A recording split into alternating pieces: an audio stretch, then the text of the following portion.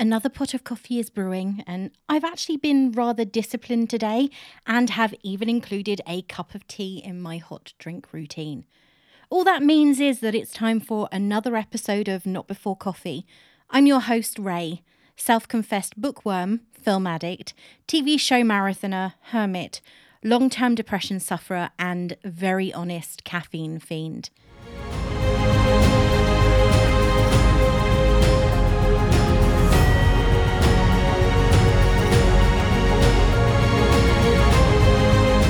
This week I am going back to a time when Katherine Heigl was one of the most popular rom-com heroines, and Gerard Butler chose a balance of roles rather than doing nothing but action. Based in a TV setting, The Ugly Truth follows the path of many rom-coms in the early 2000s, a little bit crude, a little bit in your face, and less blatant with the romance. This is more enemies to lovers than a gentle move into love. It's more Forgetting Sarah Marshall than P.S. I Love You. Abby Richter, Katherine Heigl, is a lovelorn TV producer who, despite a long and arduous search for the perfect mate, is hopelessly single.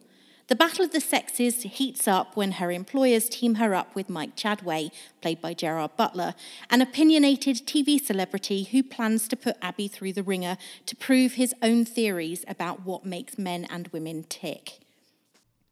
The scene is set for the start of the film with an aerial shot from a helicopter, and then we're introduced to Abby Richter as she's rushing out of her house. From the moment we see her, it's apparent that we're meant to know she's incredibly efficient, and whatever her job happens to be, she's very good at it, dedicated even. It turns out that she's a TV producer, and she treats every single moment of her life as though it's something to be placed on a chart and analysed to the minutest degree. And when I say everything, I mean every moment from her job to her dating schedule. She has a list of the components that make up the perfect man, the one who will fit into her life timeline for dating, marriage, and children. The morning show that she hosts is seriously suffering in the ratings, and her beleaguered boss, Stuart, who is played by Nick Searcy, it actually drove me nuts for ages after I watched this for the first time, but I recognised this man and I really wasn't sure where.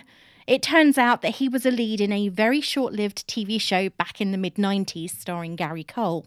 Does anybody else remember American Gothic? I really need to re-watch that and see if it's as good as I remember it being. Anyway, Stuart is under pressure from the network to do something about the ratings for the morning show because they're awful, and it would actually be more cost-effective for them to air repeats of something like Jerry Springer or Geraldo. Abby, feeling under pressure, understandably, tells her assistant Joy, played by Bree Turner, who is way too invested in Abby's love life, that she is thinking of cancelling her date with some guy she met on a dating app. Joy points out that she's already cancelled on him 3 times, and the 4th time is not a charm. So Abby reluctantly goes. Needless to say, with her controlling nature, the date doesn't go well. Probably not aided by the fact that she immediately picks holes in his choice of drinking bottled water over filtered tap. That will come up later on, so pay attention. Fully aware that the date did not go as it could have, Abby heads home alone to her cat D'Artagnan and starts flicking through the late-night TV shows as she's getting changed. One particular show, that her cat selected, catches her eye and her ire. It's called The Ugly Truth and is about dating, love and marriage from a male perspective. Unfortunately, the host, Mike Chadway, is probably a little too honest for the overtly romantic ideals that Abby has when it comes to finding Mr. Perfect, and she ends up calling the host and waxing poetic about how men do fall in love and they aren't all obsessed with nothing but sex and body shape. As a note here, if my cat ever has enough dexterity to change the channels on my TV, then I might start having nightmares, because what else does that mean she can do and hasn't? Does that mean she could have let me in when I locked myself out? The next day, Abby's worldview is completely shattered when she arrives at the studio to discover that her boss has, behind her back no less, hired Mike to work on the morning show as a guest host. Apparently, his cable show is the most popular on the air, and under pressure from the studio execs, Stuart is desperate to find a way to build the ratings. If he doesn't make it work, then the entire studio will be out of a job. From the moment that Mike and Abby meet in the flesh, there is animosity, though it could easily be hiding something else because this is, after all, a romantic comedy. She reminds him that they have spoken before, and he tells her that she definitely isn't ugly, because that was his response when she started to talk about how the perfect man was out there waiting. Probably not the best and most adult retort, but then he never claimed to be mature. Mike really sets the tone for the morning show when he starts to analyse the two hosts, Georgia and Larry, played by Cheryl Hines and John Michael Higgins. They are married, but they no longer work together that well, an issue that has actually been a partial cause of the ratings drop. Mike points out that Georgia's higher salary is the root of Larry's feelings of emasculation, which has in turn led to their lack of excitement in the bedroom. For all that he's a loudmouth, Mike's actually incredibly observant. Of course, this also puts Abby's nose out of joint because she knows that everything that happened on screen is going to be ratings gold, and she wants him gone. Abby is still searching for Mr. Right, but she has a very helpful sidekick in the form of her cat, who, one evening, escapes her apartment and climbs a tree outside Abby's neighbour's window. The neighbour is one Abby hasn't yet met, as he's new to the building, but he gives her a good show when she's balanced on a rotten branch and looking in, as he's just got out of the shower. It takes mere moments, but the branch breaks and Abby ends up dangling from it by her ankles, concrete beneath her, and no way to get down, so she starts calling for help.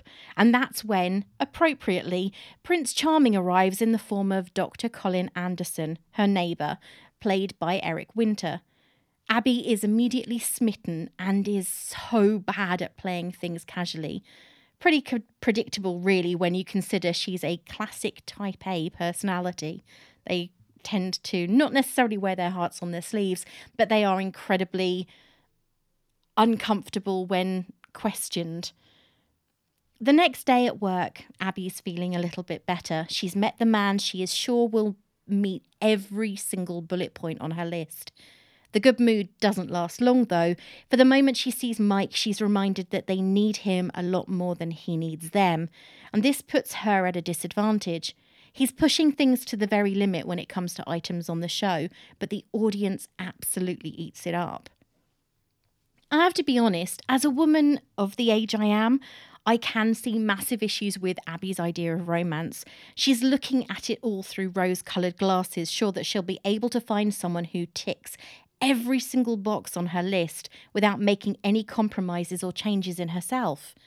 She believes the romance novels and doesn't like it when Mike calls her out for wanting these things. To be fair, though, neither of them are 100% right or wrong, but they are both incredibly annoying when they try to get their points across. Anyone can see that there is sizzling chemistry between them. They both have strong ideas and incredibly overwhelming personalities. Abby allows Mike to goad her into calling Colin to let him know that she's interested, though that actually wasn't her original intention. He then shows her the first trick on his list of ways to get a man's attention, and as much as she hates it, it works. Why is this starting to feel like something resembling The Rules that went around a few years ago? Because Mike's list, her list, a lot of rules contained in both of them. Mike tells Abby that he can help her to ensnare Colin if she follows his recommendations, though he only manages to persuade her when he promises that if it doesn't work, he'll quit working on the morning show. To me, this actually feels a little bit counterproductive. The morning show ratings need him far more than they need her to have a decent dating life, and surely she's not going to be the happiest person on the planet if she's out of work. Because one failure can be a disaster in any kind of career. Mike takes her out to do some shopping and persuades her into some new lingerie and an absolutely stunning figure-hugging dress that will definitely wow any man with a pulse. And then Abby says something that actually really annoyed me. For some reason, she equates being sexy with being a bimbo. Now, I know that I personally am not sexy, at least in my eyes and the eyes of most of my ex-boyfriends, but I know plenty of women who are incredibly attractive and at the same time have so many qualifications, they make me feel dumb. Look at Natalie Portman with her degree in psychology from Harvard, or Brooke Shields with her degree in French literature, which is kind of random, that she earned at Princeton. Hardly dumb in my book. This feels like a bit of an unnecessary stereotype from a woman who wants to break the glass ceiling. Anyway, less of that analysis. Back to the film. She's in her sexy black dress when Colin shows up at her front door and asks her to go with him to a baseball game. Yay, first date, success. And all because she kept him on hold and then hung up on him, as per Mike's advice. Anyway, cue here the classic misinterpretation of something on the big screen at a game. I totally called it this time. I really did. I sat there and went, this is going to happen. I know it. Abby attempts to be sexy with a hot dog. Mike is a voice in her ear, courtesy of some equipment they've borrowed from the studio. And when that fails, she ends up humiliating herself thanks to spilling a drink on Colin's trousers.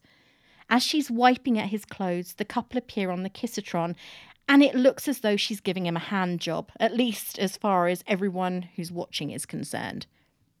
Despite this, the date actually goes well, mostly due to Mike's advice and interference that Abby is still following. Mike watches as Colin pulls Abby in for a kiss, but then he walks away, and it seems as though he's starting to feel something for her, at least reluctantly. Things are going well with Colin, and Abby needs Mike's advice again. She seems to actually seek him out now rather than reluctantly listen to him, perhaps realising that there is some truth in what he's telling her, because it's definitely working. Anyway, she sees a different side of him as his nephew has shown up in the studio and is asking for advice as a girl has asked him to go to a Sadie Hawkins dance and he's not sure if he should go.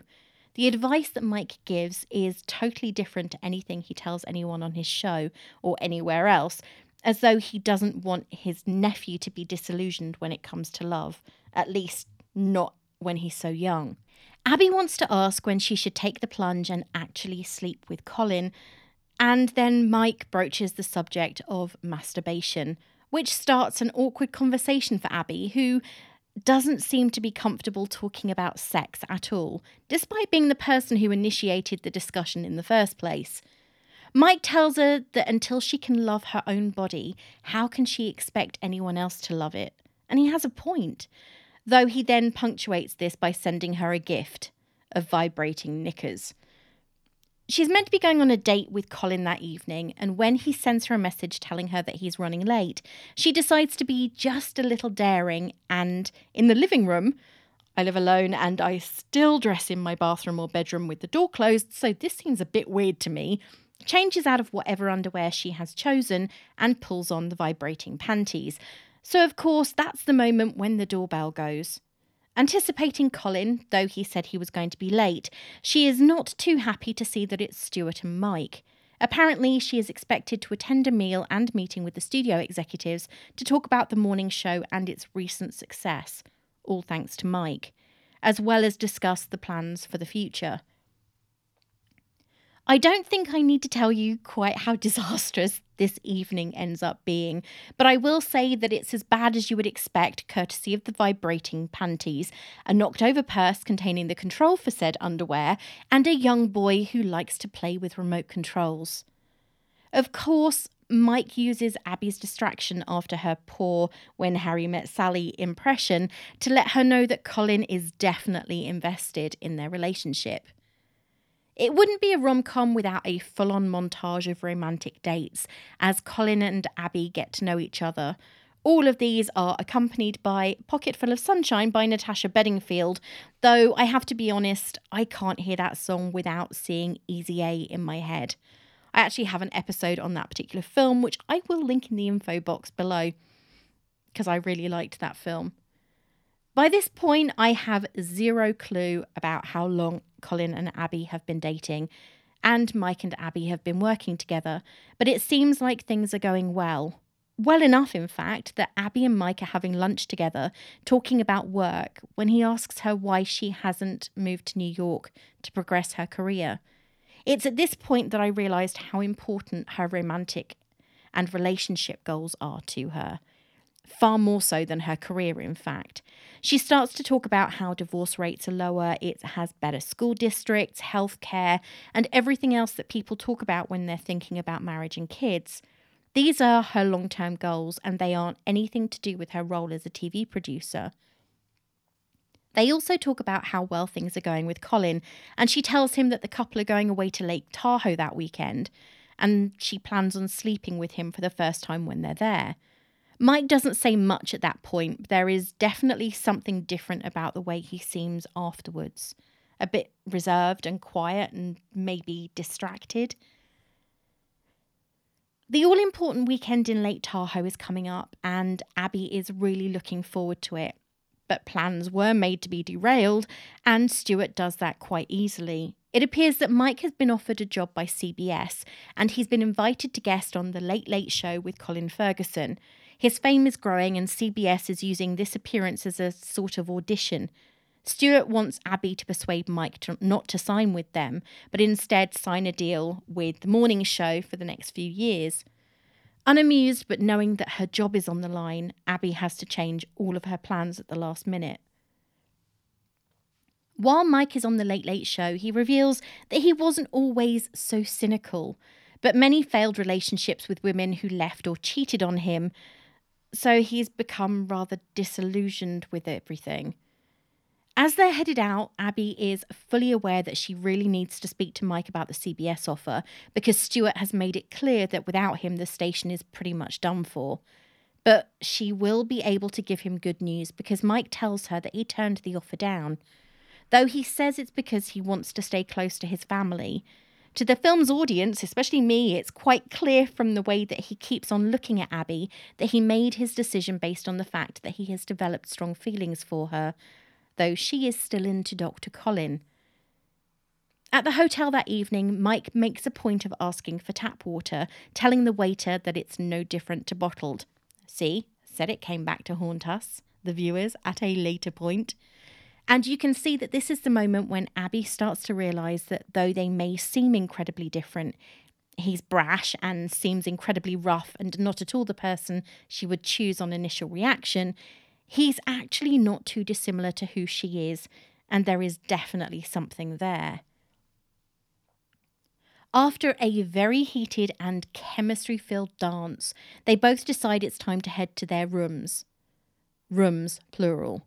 However, in the lift, things get seriously hot, and I'm saying capital H-O-T, hot. And before they know what's happening, they're all over each other. Lucky no one else is on their floor or in the lift, because that would have been very embarrassing, especially for someone like Abby. By the time she gets to her hotel room, Abby is confused, because she's not exactly sure what just happened. I could tell her. She just about ate Mike's face off and dry humped him against the lift doors. She's starting to realise that there is something there when someone knocks at her door. Anticipating Mike, she's quite happy at the prospect of continuing what happened earlier, but instead it's Colin standing in the hall. He's keen to get on with what was meant to happen in Lake Tahoe. Does this make him exactly like the men Mike talked about when he was originally hosting The Ugly Truth on cable? On his floor, we see Mike hesitating. Should he go to Abby's room and see if what they had should be continued, or should he step way, way back and carry on with their working relationship? Eventually, he gives in and, yep, you got it, Colin opens the door shirtless, making it look as though they'd already been doing something which they most certainly had not. Mike walks away, realising that he made a very big mistake, and Abby follows after him, asking if she should send Colin away. She's invested in whatever is happening between her and Mike, but he tells her that it was nothing. However, the background swell of romantic music tells a very different story. You can tell we're about to hit a sad moment, which, in many romantic comedies or dramas, would be a death or a tragic separation due to circumstances beyond their control. Anyway, Abby, more than a little bit dejected, goes back to the hotel room where Colin is waiting for her, sitting on the bed. Realising that Mike has been right about everything with their relationship so far, she asks him what he likes about her. Part of me at this point expected him to say that she was beautiful, intelligent, funny, fun to be around, and I got it halfway right. He tells her that she's beautiful and intelligent, and then throws a curveball that we know she's going to throw right back at his head. He likes the fact that she isn't a control freak, which we all know full well is bull, because she is the queen of control freaks, at least in this film. She bursts that bubble very quickly and gives him the rundown of all the ways in which she is a control freak, all the things that she actually changed about herself so that he would like her, which means he doesn't like the real her at all. She then unclips the extensions that Mike persuaded her all men like because they love long hair, and just like that, she is the old Abby all over again. The next day she gets back to the office and everything is in disarray. It turns out that Mike just quit. No explanation, except he accepted a job with the regional CBS office, which leaves the morning show without a ratings grabber. So now Abby has to find a new Mike, and fast. I'm not sure how much time passes between Mike quitting and a romantic balloon ride event. They actually have those. Has anyone ever been to one? Where Mike is hosting for his new show and Mike's replacement, Jack, is making his debut. Mike is in his element while Jack is just proving that he is A potential rapist, and B, an absolute sleaze. He talks about how if you only counted the conscious women, his count is lower than it is if they're included, and also how no doesn't mean no at all. Incensed, Abby has to step in, pushing Jack out of the way. And then she starts to talk about how men are unreliable and scared and weak. Mike, who is watching this live while he's preparing for his own recording, finds the entire event hilarious and decides to interrupt, much to poor Stuart's dismay. He's back in the studio and looks like he's going to have a heart attack. He knows that Mike and Abby have a tendency to set things on fire, well, figuratively speaking, and he's just waiting for the studio execs to come down on him like a ton of bricks for the bad language, which there is quite a lot of. As the couple continue to argue, almost oblivious to the fact that they're still live on air, Abby tells Mike that she's no longer with Colin, and he responds by telling her that he's in love with her. Twice. She asks him why, and not one of the reasons he gives her has anything to do with things that he told her she needed to change about herself in order to meet someone. The film ends with Abby possibly faking an orgasm while she and Mike have sex in her apartment, and then the screen goes black. Just in case you haven't checked any podcatchers in the last week, I went on a beautiful trip to Cozy Castle in the Cotswolds for the latest episode of The Bookshop, as I talked about the first Agatha Raisin book by M.C. Beaton, The Quiche of Death. It's available for download now. This film apparently sat in development hell for over 10 years before it was picked up for rewrites. It was directed by the same person who brought us the fantastic and always enjoyable Legally Blonde, though I can't see any connection between these two on the screen, so directorially it's incredibly different. I don't think I would give this as high a rating on the watchable scale as I would Legally Blonde. To say that this was a box office success is an understatement. The budget for this film was $38 million, but when it was released in July 2009, it made a whopping $205.3 million globally. And it's not as though it didn't have some huge competition for cinema footfall in the forms of films like Harry Potter and the Half-Blood Prince, Orphan, 500 Days of Summer, and Ice Age, Dawn of the Dinosaurs. However, reading through the reviews and ratings on sites like Rotten Tomatoes makes me wonder if people were going to see it so they could rate and review it. On Rotten Tomatoes, it has a very disappointing rating of just 14%. And Roger Ebert gave the film 2 out of 5, stating, "Katherine Heigl and Gerard Butler are so pleasant in The Ugly Truth that it's a shame to spoil their party, but toil and try as they do, the comedy bogs down in relentless predictability and the puzzling overuse of naughty words." And over on IMDb, people are even less generous, with one saying, If you're a self-loathing single woman, it's your cup of tea.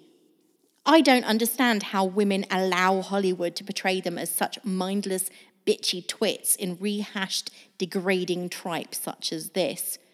No self-respecting lady should stand idly by as this movie frames womankind as this mindless, rehashed stereotype. I'm not going to say that this film is all bad, but if I am going to pick a single film starring Katherine Heigl that shows her better side, then it's probably going to be the other film she worked on with Robert Luketic, the director, namely Killers. This film is full of stereotypes. The control freak woman who has delusions when it comes to romance. He's just not that into you. And the man who has been hurt and turned into a cynic. Crazy Stupid Love. Have you seen this film? Seriously, have you? Did you like it? Do you share my views? I really would love to hear what you think. Do you think I've been unfair? We've come to the question and answer part of this episode. Let me know if there are any questions you would like to hear me answer about the films and shows I watch, or if there's a rom-com you'd love to hear me cover. So here goes. Did I enjoy it? This is one of those films that is a quite good watch with a group of friends, so you can jeer at it. The thing is that knowing that Luketic is responsible for Legally Blonde and Killers, both of which I can rewatch quite happily, it makes no sense that he would see this and sign on to work on it. But perhaps it was part of a 3-movie deal or something, I don't know. Anyway, if I were having a few drinks and didn't want to watch something that I needed to pay attention to, I may select this. Right now in the UK, it's available on Amazon Prime and Netflix, so there are a few different ways that you can watch it. Would I watch more? Not of this particular film. It was a one-off with a pretty unsatisfactory ending. Well, if you wanted a sequel anyway. The characters were stereotypes that have been done much better in other films. The control freak is played perfectly by Sandra Bullock in The Proposal, which I absolutely love. And again, I've done an episode on that one too, so go and listen to find out what I enjoyed about it. I have enjoyed Gerard Butler in many films. He was fantastic in Phantom of the Opera, and though they are just explosion-filled blockbusters, White House Down wasn't too bad either. It's just a shame they had to make sequels. It's a wonder that this film managed to make it out of 10 years of purgatory, and I can't help but wonder how bad the original script was that it had to be rewritten and this was considered an improvement.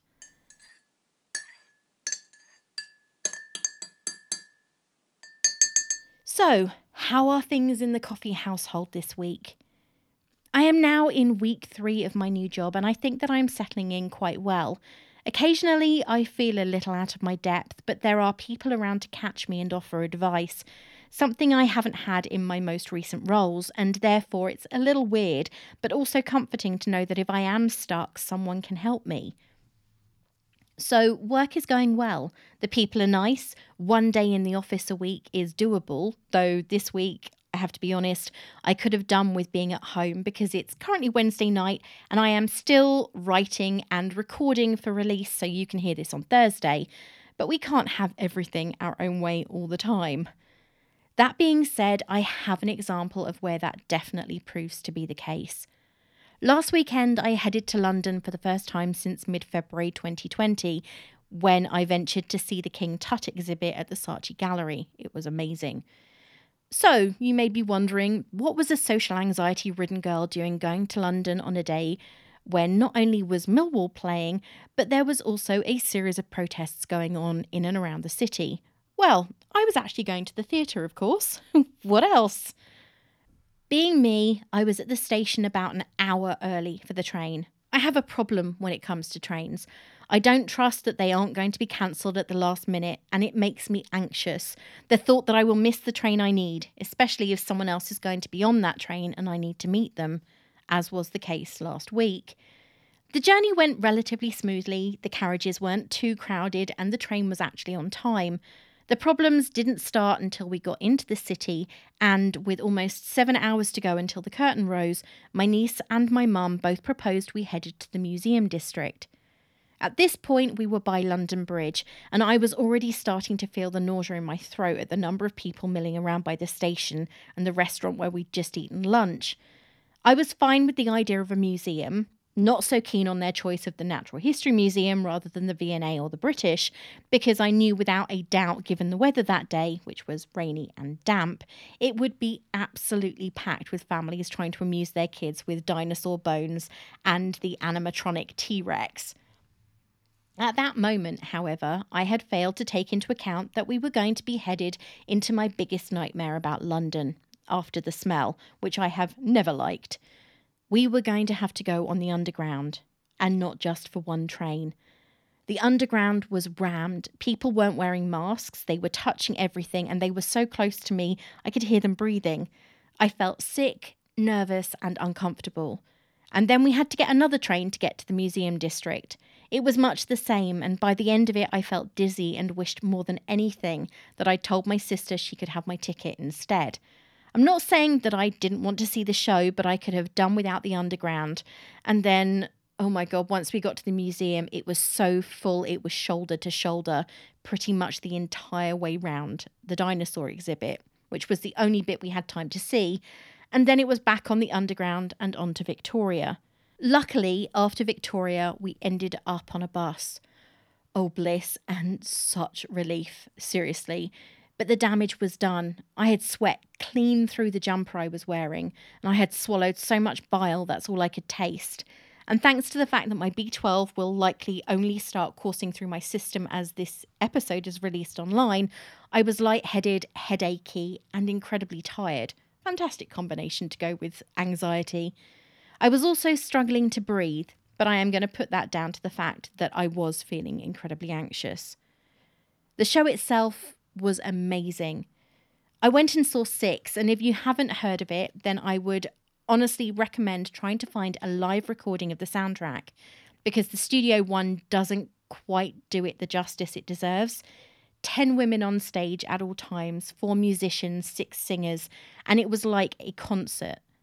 As I have already said, it's currently Wednesday evening as I write this, and I have still got the songs in my head playing over and over again. They were that good. The less said about the journey home, the better. By this point, I think that neither me nor my mum were in any fit state to converse civilly about anything. We were tired, we had been out for over 12 hours, and we no longer had anything to talk about. That added to the fact we didn't have the buffer of my niece any longer. It was incredibly awkward. Ultimately, though I am still feeling sick at the thought of the Underground and wondering how many people are apparently exempt from wearing their masks on public transport, as TfL asks them to, I'm also proud of the fact that I didn't throw up, however much I thought I would. And my panic attack didn't happen until I got home, curled up on the sofa with Darcy. Luckily, I was also within reach of my medication and a cup of hot chocolate. Sitting down in the quiet, watching an episode of Sabrina the Teenage Witch on Amazon, and cuddled up with my cat was the way I ended the night and staved off the usual cyclical attacks that occur when I place myself purposely in a stressful situation. Of course, it's also the reason why I'm so far behind this week, but I think it's a pretty good one if you ask me. So, that's it for this episode. I hope you enjoyed the listen, and I'll be back next week with more. Don't forget, the bookshop will be open again on Monday with a brand new review, and I hope you'll like what I have to say about my next book. If you like what you hear, why not share it with your friends and family, and please post a review or just a star rating over on Podchaser. I really love reading what you have to say, and no feedback is bad feedback if it's constructive. You can follow me on Twitter at need_3_mugs, on Instagram at NotBeforeCoffeePodcast, or I'm now on Good Pods at NotBeforeCoffee. Well, I need to go and get another hot drink, as I definitely haven't had enough today, so I'm going to go and put the kettle on. Until next time, this is me saying farewell.